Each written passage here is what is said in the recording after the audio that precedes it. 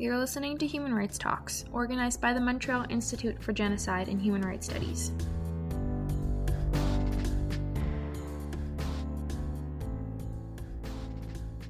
Hello, welcome to the Human Rights Talks, a podcast of the Montreal Institute for Genocide and Human Rights Studies at Concordia University. This interview on the crisis in Ukraine is part of a global parliamentary alliance against atrocity crimes, which is a project supported by the Konrad Adenauer Stiftung in Canada. Today, I have the great pleasure of hosting Belkis Wille. She's a senior researcher at Human Rights Watch. And Belkis and her colleagues have interviewed hundreds of Ukrainians who have lost family members in attacks on cities across Ukraine. And it was therefore important for us to talk to her about war crimes and what her team has found on the ground. Belkis, thank you so much for coming onto the podcast today. It's a pleasure to speak to you. Since the start of Russia's invasion of Ukraine, how has your organization, Human Rights Watch, refocused its work on Ukraine? Do you have a big team on the ground? And how do you deal with, what's it like to be on the front line of the war as a team like this? So generally around the world at Human Rights Watch, our model is that we have one researcher per country. So we have one researcher covering Ukraine. We have, historically, I was the country researcher covering Iraq. Before that, I was the country researcher for Yemen. So that's our general model, and in that way, we cover about 100 countries around the world. But of course, when a conflict breaks out in a specific area, then one person is simply not enough to cover the situation on the ground. Now, since a few years at Human Rights Watch, I'm no longer a specific country researcher, and I'm in a team called our Crisis and Conflict Division. And we are a small group of researchers who essentially step in to support country researchers when a conflict kicks off and when more resources are needed to cover that conflict. And so that's very much the situation we find ourselves in with regards to Ukraine.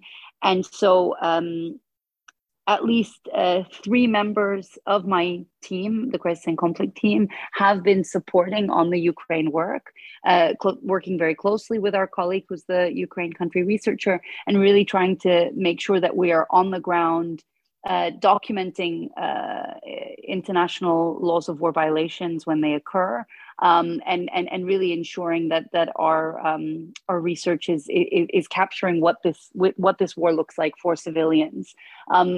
You asked what is it like to be on the ground in Ukraine. I would say I don't like to compare conflicts. I often get asked by journalists about sort of making comparisons between, let's say, Yemen and Iraq, or Iraq and Ukraine. And I think that's quite sort of hard to do. But I would say, certain things stand out in Ukraine. One is the permissiveness when it comes to moving around. The Ukrainian government, Ukrainian forces are very supportive of having human rights investigators on the ground documenting abuses. And so I am able to move around in Ukraine a lot more easily than I have been in other conflict zones. And Iraq and Yemen are two that come to mind. At the same time, of course, the work is very difficult. You're meeting people, hundreds of people who've, had to abandon their homes, part with their loved ones in an instant, and are now on the other side of the country, with their original towns and villages under Russian occupation, and really no sense of, will it be days, will it be years before they can ever return, and so you really do see incredible pain and suffering in the experience for civilians, and that's not, of course, to mention then people who've actually lost their loved ones in attacks. Yeah, about that, you have interviewed people who lived under Russian occupation. There are still obviously areas where under Russian occupation. How were people treated? I've read some of your reports, and there seem to be cases of torture and obviously killings of civilians. what happened under Russian occupation and what is still happening in areas under Russian occupation? I don't think we can paint treatment with one brush. You have different Russian and Russian affiliated units in occupation of different areas. And what I can say is there really is difference of treatment between one unit and the next in terms of how they're dealing with civilians. Some are behaving better, some are behaving worse in terms of compliance with their obligations under international law. Generally, those civilians that are seen to be, actively and openly pro-Ukrainian, whether that's, being seen in their volunteer activities or they're, more involved in kind of resistance activities, they are, in the cases that we've looked at, they're being detained arbitrarily. They're, in some cases being tortured. They're being disappeared from their family members. More generally, we see that the Russian administrative system is trying to really fundamentally alter the way that people live in these occupied areas. So people are very limited in terms of access to things like the internet and phone connections. They've lost all access to Ukrainian internet providers. They have to sign up for new Russian SIM cards, which give them data. And so people that I spoke to who fled from these areas say that essentially those that stayed behind, their friends, their family, no longer will be able to communicate with them in an open fashion, because now with a Russian SIM card, they're very suspicious that all of their calls, all of their internet traffic will be surveilled. And so they really don't think they'll be able to any longer speak openly. And Russian forces have made it very clear that the aim is to change the educational system to a Russian curriculum.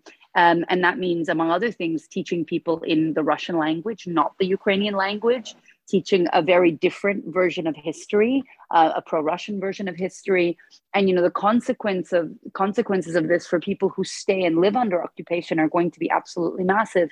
I've spoken to many parents who say that,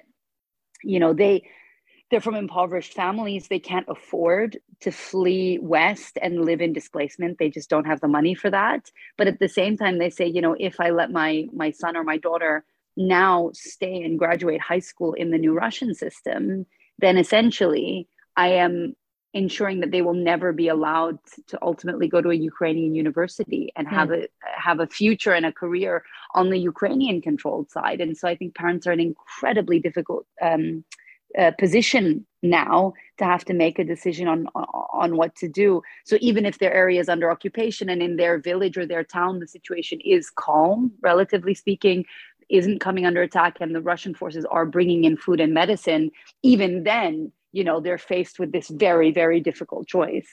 Mm-hmm.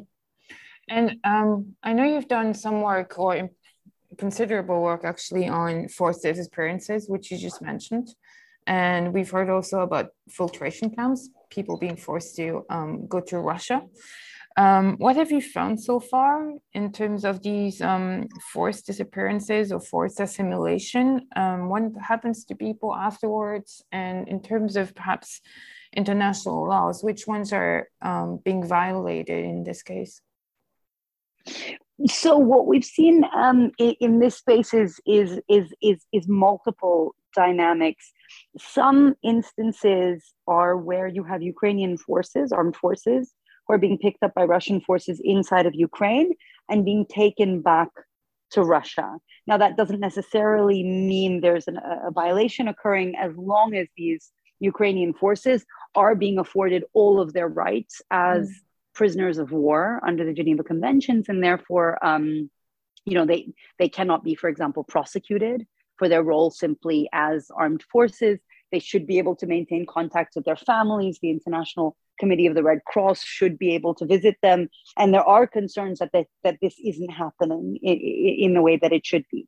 Separate to that, in areas that were under occupation, we've seen Russian forces also picking up not just armed forces, but Ukrainian civilians that they claim were engaged in activities, in support of Ukrainian armed forces. And in some of these instances, we've seen the Russian forces actually taking these people with them back to Russia. And they are now sitting in prisons in Russia. The cases we've investigated are cases of civilians who are being held incommunicado. So they have no contact with their families. They have no contact with a chosen lawyer. And they allegedly are being prosecuted for treason and on other charges, which is fundamentally illegal, is a violation of the laws of war, a very serious one. And you know, in some cases, some of these civilians have been suddenly returned to Ukraine in prisoner swaps. And this is how we have so much information about where they're being held, because some people who returned to Ukraine have been willing to speak to us about their experience in detention in Russia. But sadly, you know, they all said that they were in cells with many, many other people who did not get exchanged back to Ukraine. And then you mentioned a third aspect, which is also comes up in this context of transfer, but is distinct. And that is the forcible transfer of Ukrainian civilians from, it's only happening really in one main region of the country, which is in and around Mariupol, where people who are fleeing the fighting and trying to get to safety are being herded onto these evacuation buses that take them into Russian occupied territory in the Donbas area of Ukraine, areas that have been occupied really since 2014. And then from there, if they have no financial means to, let's say, you know, find a taxi, find a driver who can then take them to the Ukrainian side, they then are faced with only one option, which is to get a free evacuation bus, but that bus goes to Russia. Mm-hmm. And so these civilians are really being given no meaningful choice on where to go. I have spoken to a small number of people who said that they willingly got onto these buses to go to Russia because they wanted to go to Europe. And so they felt that that was their easiest route at that point. So they crossed into Russia, and then from there were able to get on trains and cross the border into Europe. And they headed in all sorts of different directions. But many of the people that I've interviewed said they really did not have a meaningful choice, and they would much have rather go to the Ukrainian side, but they just didn't have the financial means. And so they had to rely on these free buses that took them to Russia. Now, in cases where people are not being given a meaningful choice, and this is an obligation that really comes from the laws of war, and specifically occupation law, and occupying force has to be giving civilians an opportunity to decide where they want to go. And if they're taking them against their will from one territory to another, that can constitute a war crime and potentially a crime against humanity. Do you think there were a lot of children among these people who were perhaps forcibly transported to Russia, or even people who had no choice and took children with them, basically? So the Russian authorities and the Ukrainian authorities have said that several 100,000 children have been taken to Russia.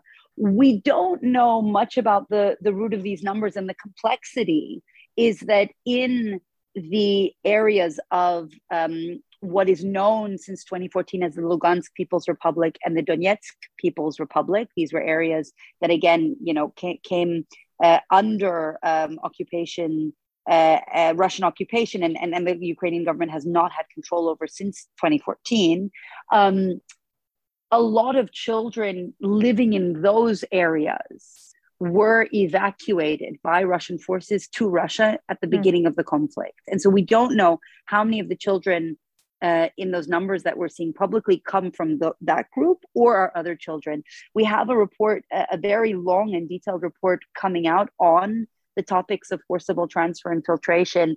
And in that report, we look at the one instance we know of a group of children that were taken forcibly towards Russian occupied areas, which is a group of 17 children that had been living in a medical institution. And eventually a small number of them, 6 of them, were actually able to leave and have reunited in France with their foster family. But unfortunately, we have no idea what's happened to the rest of those children. And they may still be in the Donetsk People's Republic area, or they may be in Russia. Yeah. You and your team have interviewed a large number of Ukrainians. And as you said at the beginning of our discussion, you're able to move around quite freely in Ukraine to do your work. How does your work fit into current efforts to collect evidence for eventual prosecution or any justice efforts that's currently taking place? Do you work with courts? Do you work with lawyers or other investigative teams in Ukraine? So we don't have any sort of formal partnerships, whether it's with law enforcement locally or more internationally. And this is the same in every country in the world that we work in. We are a truly independent organization, and our role is independent. And I would say that there's a slight distinction between what we're trying to do with our documentation versus what investigators for a judicial authority are doing. They are trying to gather evidence to build a strong case. Mm-hmm. What we are trying to do is gather evidence to make public, as quickly as we can, important findings to push recommendations to try to better protect civilians in the context of the war. So everything we collect, we publish publicly, and we do so as quickly as we're able to verify our facts. Whereas judicial authorities, they work much more slowly. And will potentially sit on evidence for a year, several years, quietly before that gets presented in courts. That being said, I can say, around the world, there are many instances where Human Rights Watch reports have been used in court proceedings, whether that's in The Hague or elsewhere. And so I would imagine that the research that we're doing and the reports that we're publishing will be informative and helpful to judicial authorities in helping them identify specific geographic areas, specific types of abuses, to better sort of target their investigations and to know what they should be focusing on. Mm-hmm. I mean, we've all seen the pictures of Mariupol and completely destroyed cities, and we've also obviously been for a long time looking at what happened in Syria, where Russia helped the Syrian government, and they destroyed entire cities over there. We know that targeting civilian infrastructure such as hospitals, schools, universities, it's a war crime. But why is Russia targeting civilian infrastructure so much and destroying entire cities? And what's the impact on Ukrainians that you have spoken to? I think it's very hard to answer that question when it comes to Mariupol. And that's because, the city early on in March was completely cut off from internet access and from the ability to make phone calls from the inside. And since then, we've really gotten small pieces of information from people who fled the city, but we really don't have a full picture of what these attacks have looked at, what the targets of Russian attacks potentially were in the city. It's very hard to give you a clear response when it comes to Mariupol. But I can speak to other cities that we've had much more access to because Russians were attacking the area, for example, but then pulled out, whether that's Kyiv, the capital, or Chernihiv, or Kharkiv, Ukraine's second largest city. And there, what I would say is these attacks do look very different to Syria. And I've spent quite a bit of time looking at Russian and Syrian attacks in the context of Idlib. There was a dynamic we saw where Russian air support was being used to specifically target civilian infrastructure, marketplaces, hospitals, schools, so that the civilian population decided on its own to flee that area. And that then allowed Syrian forces to walk into empty cities and take them uncontested. And that was really a core aim of the operation. And so intrinsic to that was targeting civilian infrastructure. In Ukraine, what we've seen, and again, I have to say, I won't categorically be able to say much when it comes to Mariupol, but in the other areas that we've looked at, that's not what's going on. Mm-hmm. And you have to keep in mind that Russia has an aim in many areas to come in and to occupy those areas with the civilian population remaining. They have no interest in clearing the civilian population out. And again, the dynamic in Mariupol might actually be different, but elsewhere areas that they're trying to occupy, they actually have come in and they've secured the hospital and made sure that the hospital is working so that their own soldiers can get treatment. Mm-hmm. The reason in these areas that you see so much damage to civilian infrastructure is really not because in as far as we can see, there's evidence that the Russians have been trying to target civilian infrastructure, but instead it's that the weaponry that the Russians are using is in so many cases fundamentally imprecise. Mm-hmm. They are using munitions and firing munitions into civilian populated areas that are fundamentally indiscriminate. And there we're talking about things like cluster munitions. We're talking about weapons with wide area explosive effect. So that means weapons where even if they are hitting the intended military target, they end up having repercussions in the surrounding area, including on civilians if civilians are in that area. So I think that's really why we're seeing such large levels of destruction. In a lot of the cases that we look at, there might be some kind of military target in the area, but the attacks still might be unlawful because civilians are being killed, civilian infrastructure is being damaged because of the choice of weapons that was used. Mm-hmm. You've spoken to a large number of Ukrainians, and one of the things that we've noticed is that the invasion is no longer really making headlines every day.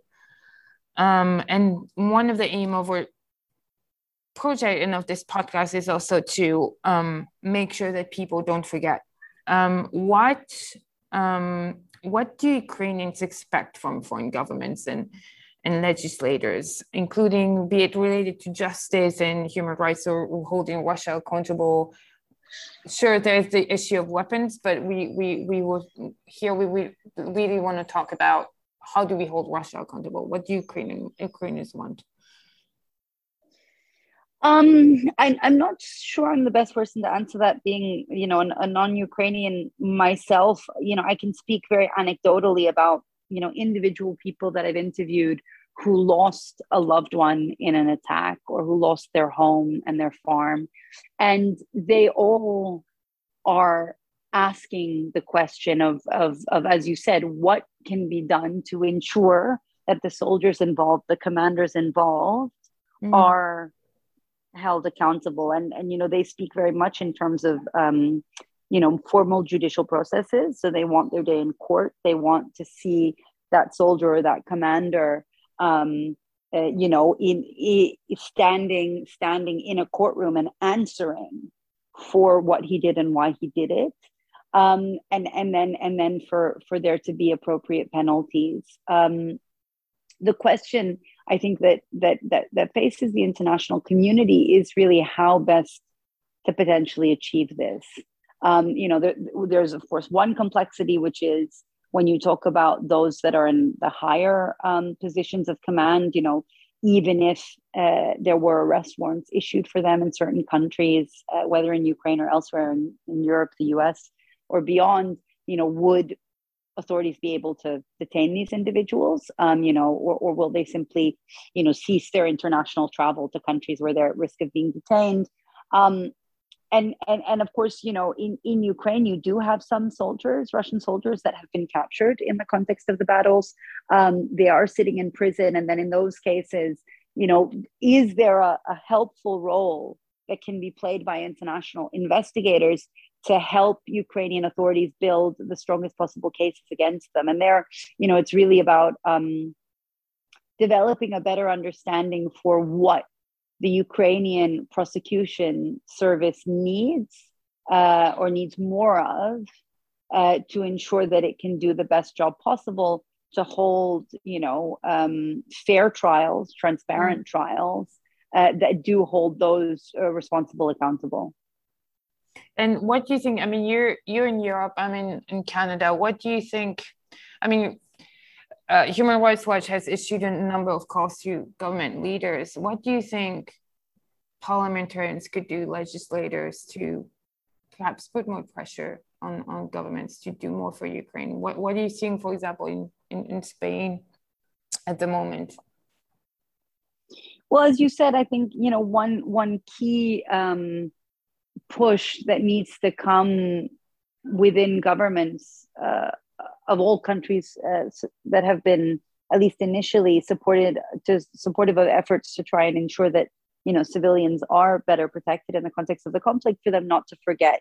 As you said, you know, the headlines have moved on, and there's a real risk that another conflict will pick up somewhere else. And then, you know, attention spans of governments are sadly very short if there doesn't seem to be kind of an immediate threat to that country. And so it really is going to be key to ensure that attention on Ukraine and on the situation in Ukraine continues, even though it's less present in the headlines, and that support, you know, and there are multiple countries across Europe and Canada and the US that are supporting teams of investigators to help support the Ukrainian prosecution team, but also to conduct their own investigations for potentially their own legal proceedings. And it's really important that that level of commitment doesn't go away, and that persists, because, you know, justice and accountability, these are projects that take a very long time, and they're, you know, not things that one can achieve very quickly. But, you know, I think with the right commitments in place, we could see more people being held accountable in the context of this conflict than historically many others. Sadly, you know, the interest in ensuring accountability that we see in the context of Ukraine, which is very positive, we haven't seen when it comes to so many other conflicts, whether it's Yemen or Iraq, or to a certain extent even Syria. And so, you know, given that there is that interest, you know, we really hope that countries that have made commitments to support accountability efforts continue to do so.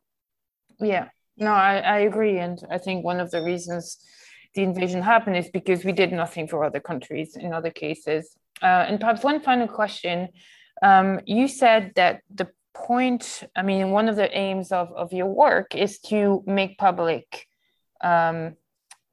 reports kind of immediately, so then we can act now. Are there certain crimes that perhaps, or certain crimes that Russia has committed that perhaps we aren't paying enough attention to, or something that you would like people to focus on more that perhaps is not making a lot of the headlines? Well, you know, I started out by mentioning a few issues to you that are harder to document because they're happening in areas that are under Russian occupation now, areas where, you know, those still living there have minimal ability to communicate with the outside world, and that have gotten relatively little attention. So issues like the one I mentioned around the change of the school curriculum, there we're talking about, you know, fundamentally changing the culture of an entire community or region of the country, changing it to a Russian culture from a Ukrainian one. I mean, these are policies that are going to have such significant consequences. And I think it would be really important for human rights groups, the media, to try and start doing more to ensure that we have a better understanding of what's happening in these occupied areas as the situation develops, and really thinking about what kind of, you know, policies, recommendations we can make that really are centered around civilians and the plight of civilians, and really taking into account the difficult choices that they're facing. You know, when a Ukrainian national is choosing not to leave an occupied area, it doesn't necessarily mean that they're pro-Russian or that they're happy with living under occupation, but it might be that they're facing very difficult circumstances and they don't see any other option, because whether it's their financial their financial situation, or, you know, they might have a family member who can't leave easily because they have a disability or are elderly or whatever else. And I think a lot more thinking needs to go into ensuring that we do everything we can to try and help these people that are sort of left behind, so to speak. Thank you so much, Belkis, for coming onto the show today. To our audience, again, Belkis Vele is senior researcher at Human Rights Watch, and Belkis and her team have done absolutely fantastic work in Ukraine. So I encourage you to read their reports. Belkis, thank you so much. Thank you so much for having me today.